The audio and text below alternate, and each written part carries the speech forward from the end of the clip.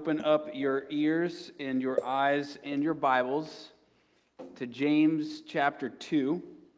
We're reading verses 18 through 26 today. So we're continuing on. You guys are still getting there, aren't you? I'll wait for you. James chapter 2, verse 18 through 26. All right, so it'll be up on the screen too, so don't stress out about it. So we're in this series called The Awakening, where what we're seeing is the writer James is trying to get us to wake up and become fully alive. There's a saying that says, the glory of God is man fully alive. And that's what James is after, for us to become all of who we are meant to become more human, more of the version of you you're meant to become, more alive. And James, what he's telling us today is that if that's you, if you want to become more alive, then the key is you have to have true faith. Now, we're not able to search inside of someone's heart and know if they have authentic and true faith, but I will tell you this. There's something about someone who has become a mature Christian where you know that there's something different about them, and they live their life with love and with grace and with mercy and compassion, but they also have a strength behind them and a grit to them, and you look at them and you just know that they believe. Other people will tell you they believe and you take their word for it, and you should take their word for it. But there's something about someone who has matured into their faith that you just see them and you know. And the question we're asking today is, do you have this true faith that will lead you into this maturity? So James 2, 18 through 26, I'm going to read it to you. That's what James is after for us. So it says this, "But someone will say, 'You have faith and I have works. Show me your faith apart from your works, and I will show you my faith by my works.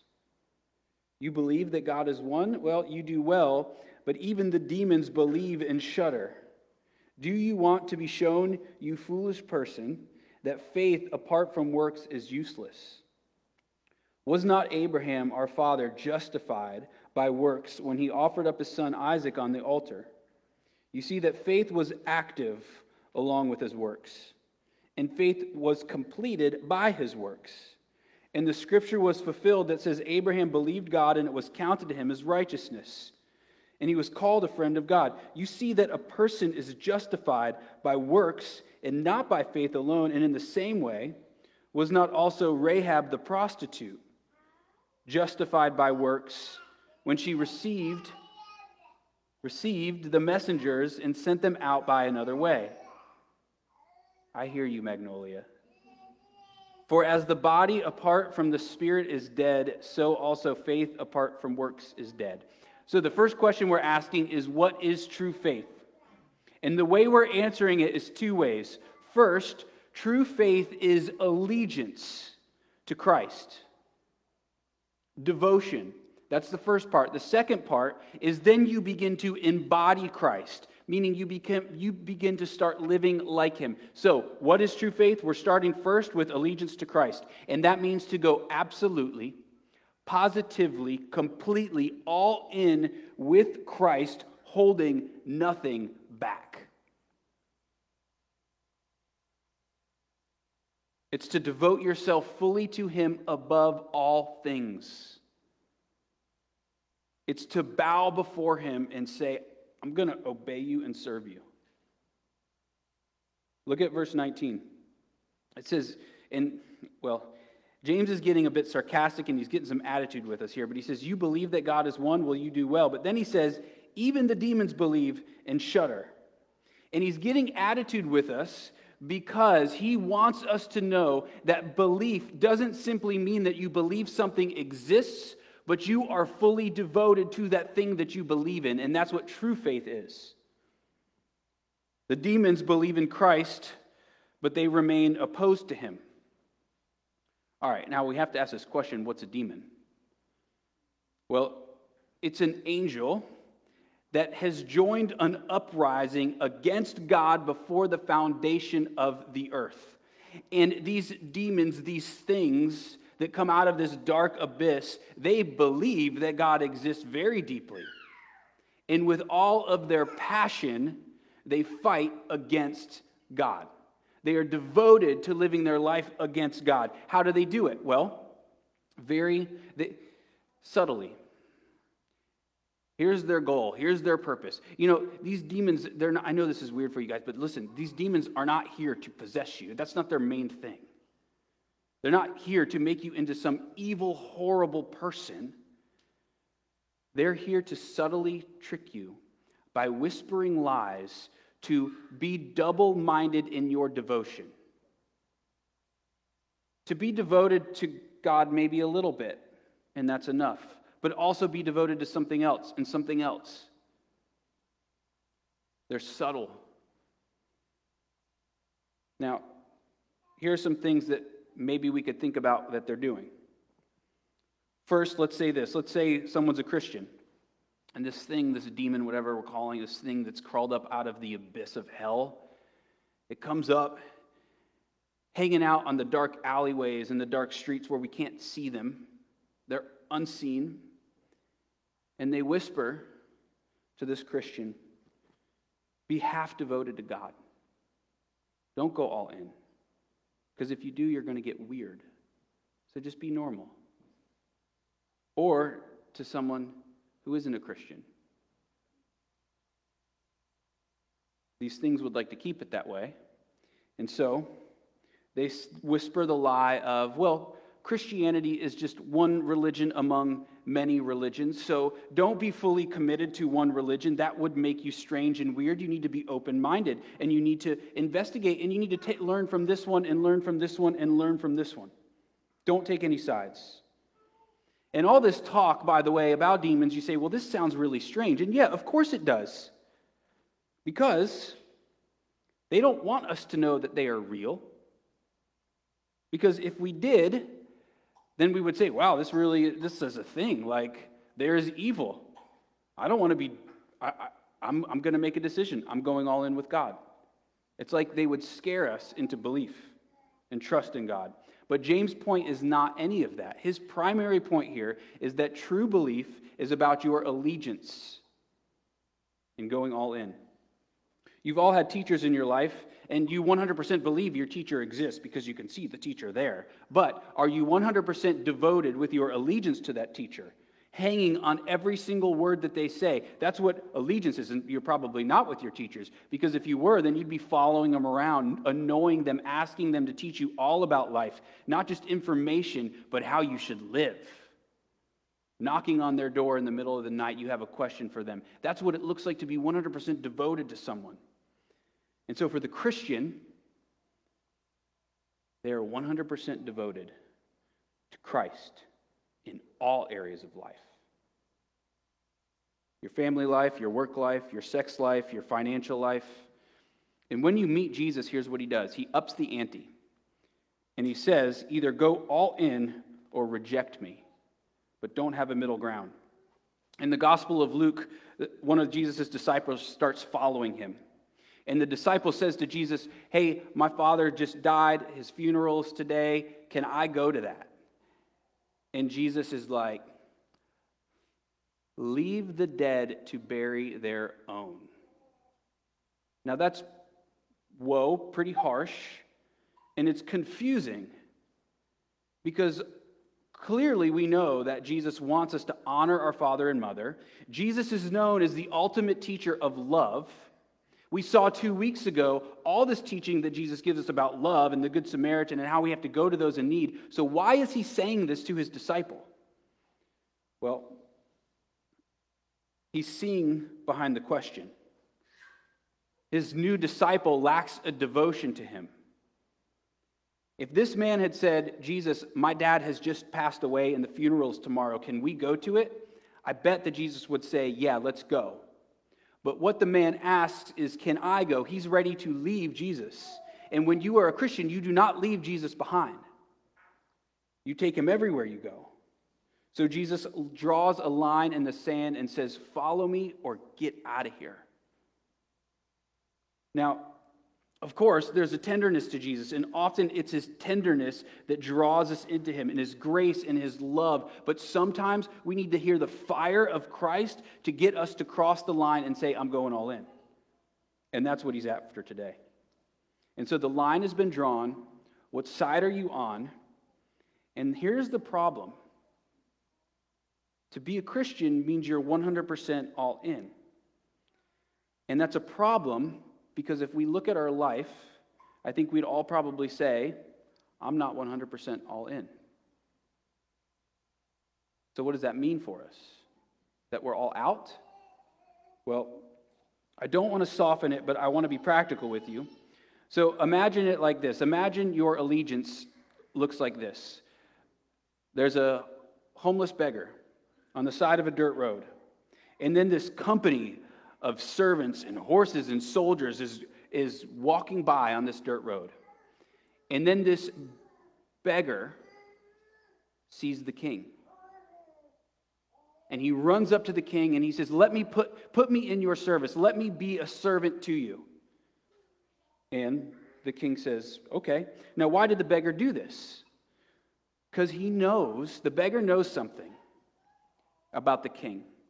He is good and he is wise, and his life would be better off in the service of the king than for him to remain a homeless beggar.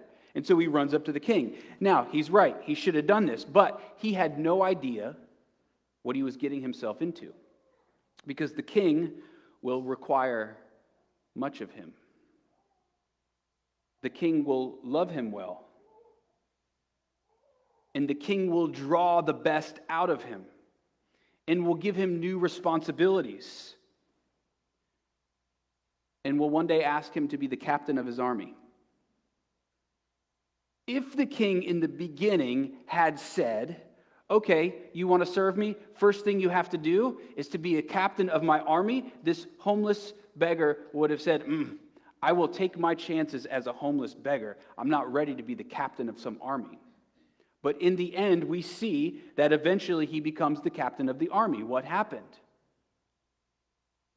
He grew in his devotion to the king because he saw the kindness and the grace and the mercy of the king, but also the power of the king and the fire behind the king. And he finally found a man worth following in a cause that is worth giving his life for.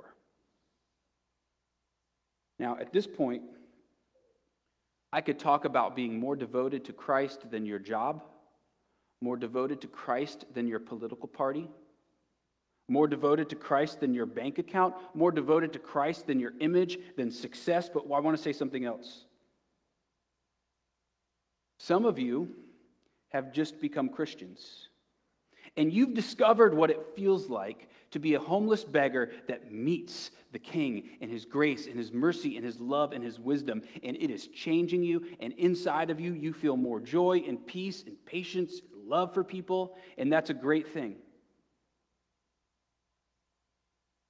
But now, it's time to join in the cause of Christ.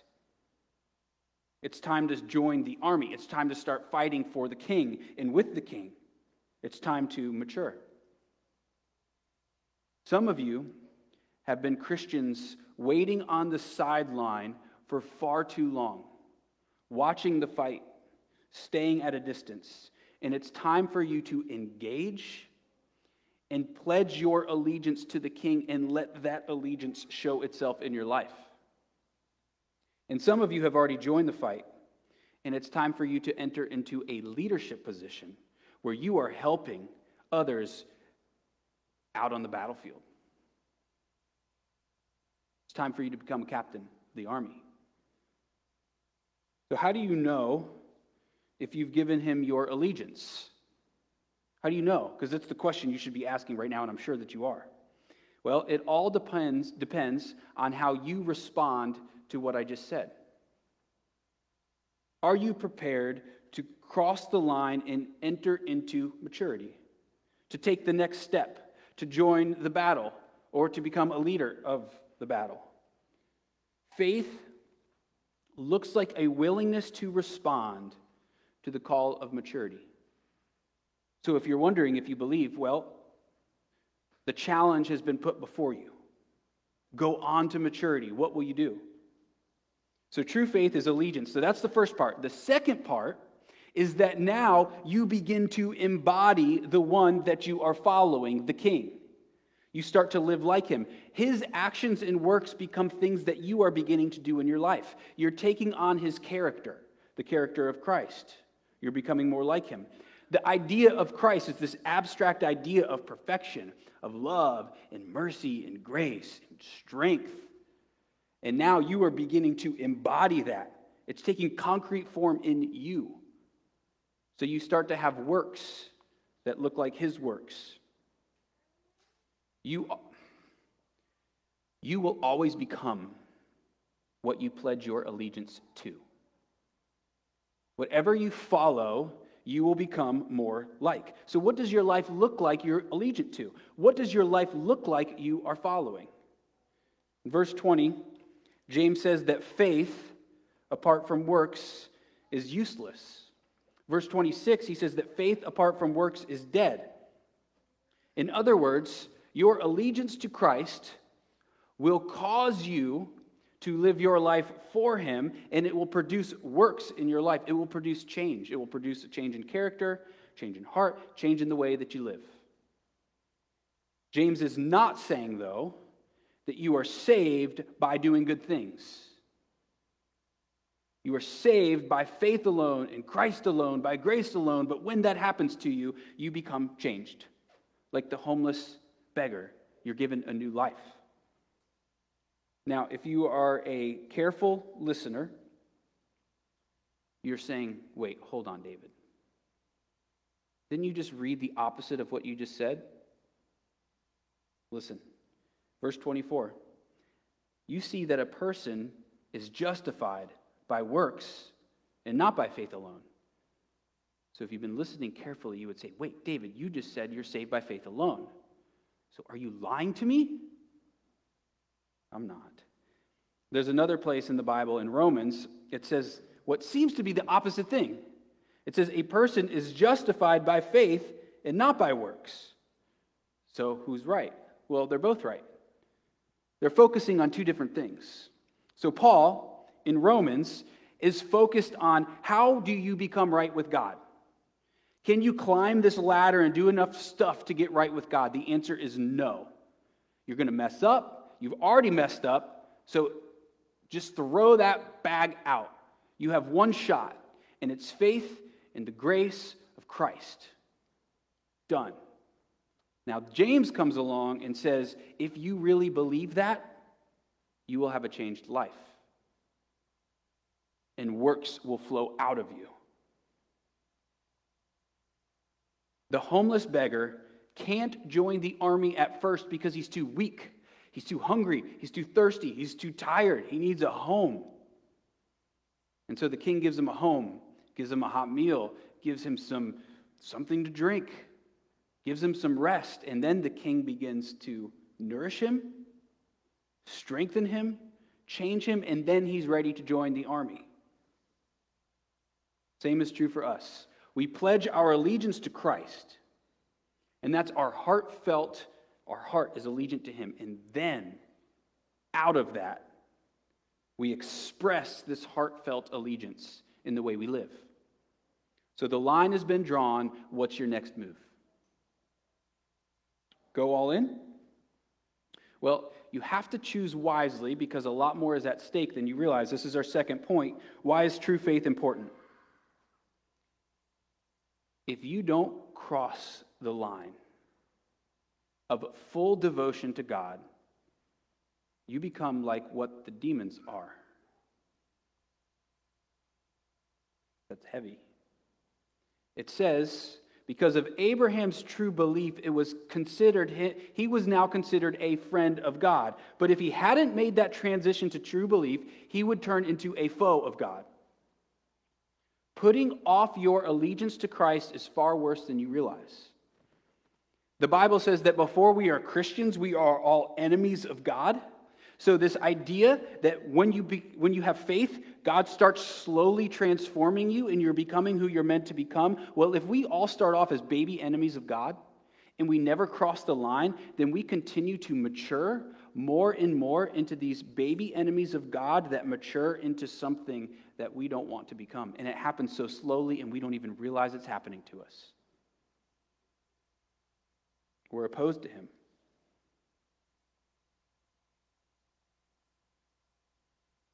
Now, let me say this. If you don't pledge your allegiance to him, you will remain a homeless beggar in need. Now, what do homeless beggars do? They take. They have to live. So spiritually speaking, it means homeless beggars take God away from the people in their life. Let me explain it. Remember what the demons are doing? They're whispering these lies that are causing people to be less devoted to God. Well, when you pledge your allegiance to Christ above all, you follow him and you become more like him. But look, you're following him. We always follow what we pledge our allegiance to. Now, if there's people in your life that you love, you want to bring them with you wherever you go.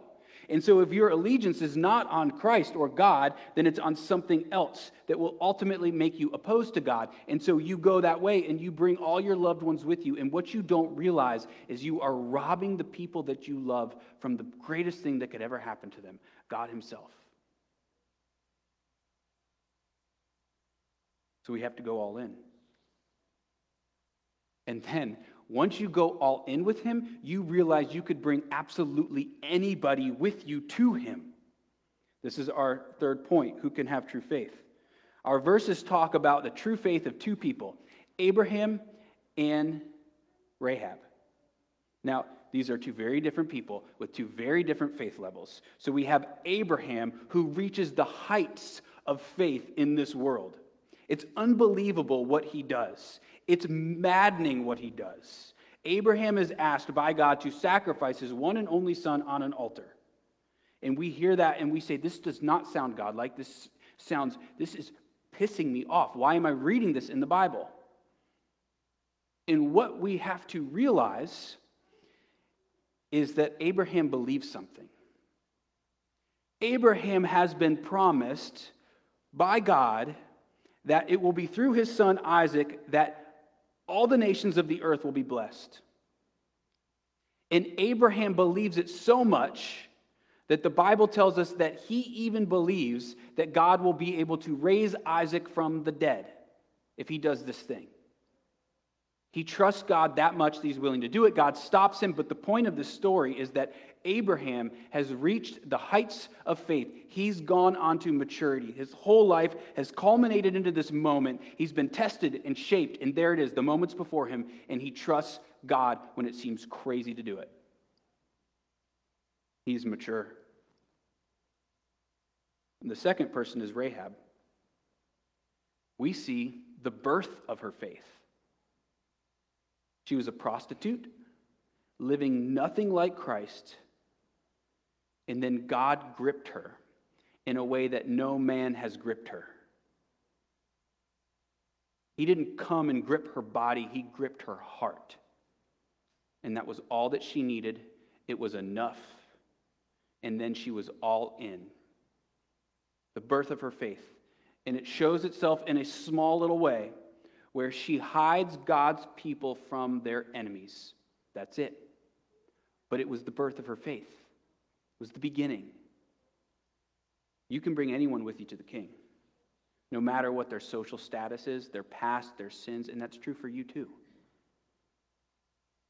And that should tell us a lot about who the king is. He's the kind of king that comes for us, for you, homeless beggars in need. In fact, that's exactly who he comes for. Those who open their hands and have nothing to offer but need. And he says, you're exactly who and what I'm looking for. And he was 100% devoted to coming to get you. Devoted to his Father who asked him to come and get you, and devoted to you. He is obsessed with you. He's driven to come and rescue you and get you. He went all in for you to make you a friend in his very own house. He came and gripped you by his love by gripping the cross. And he shows the heights of love, the heights of devotion to both his Father and to you by gripping that cross, showing this great display of love where he lays down his life on the cross. He offers it there as a sacrifice. Not because we're so great, but because we're in need. And then there on the cross, he dies, and then in the grave, because he's the king, and he controls all things, even life and death, he rises from the grave, and he does it so that he can rescue you up out of the hellish existence of sin and death, to finally make you fully alive.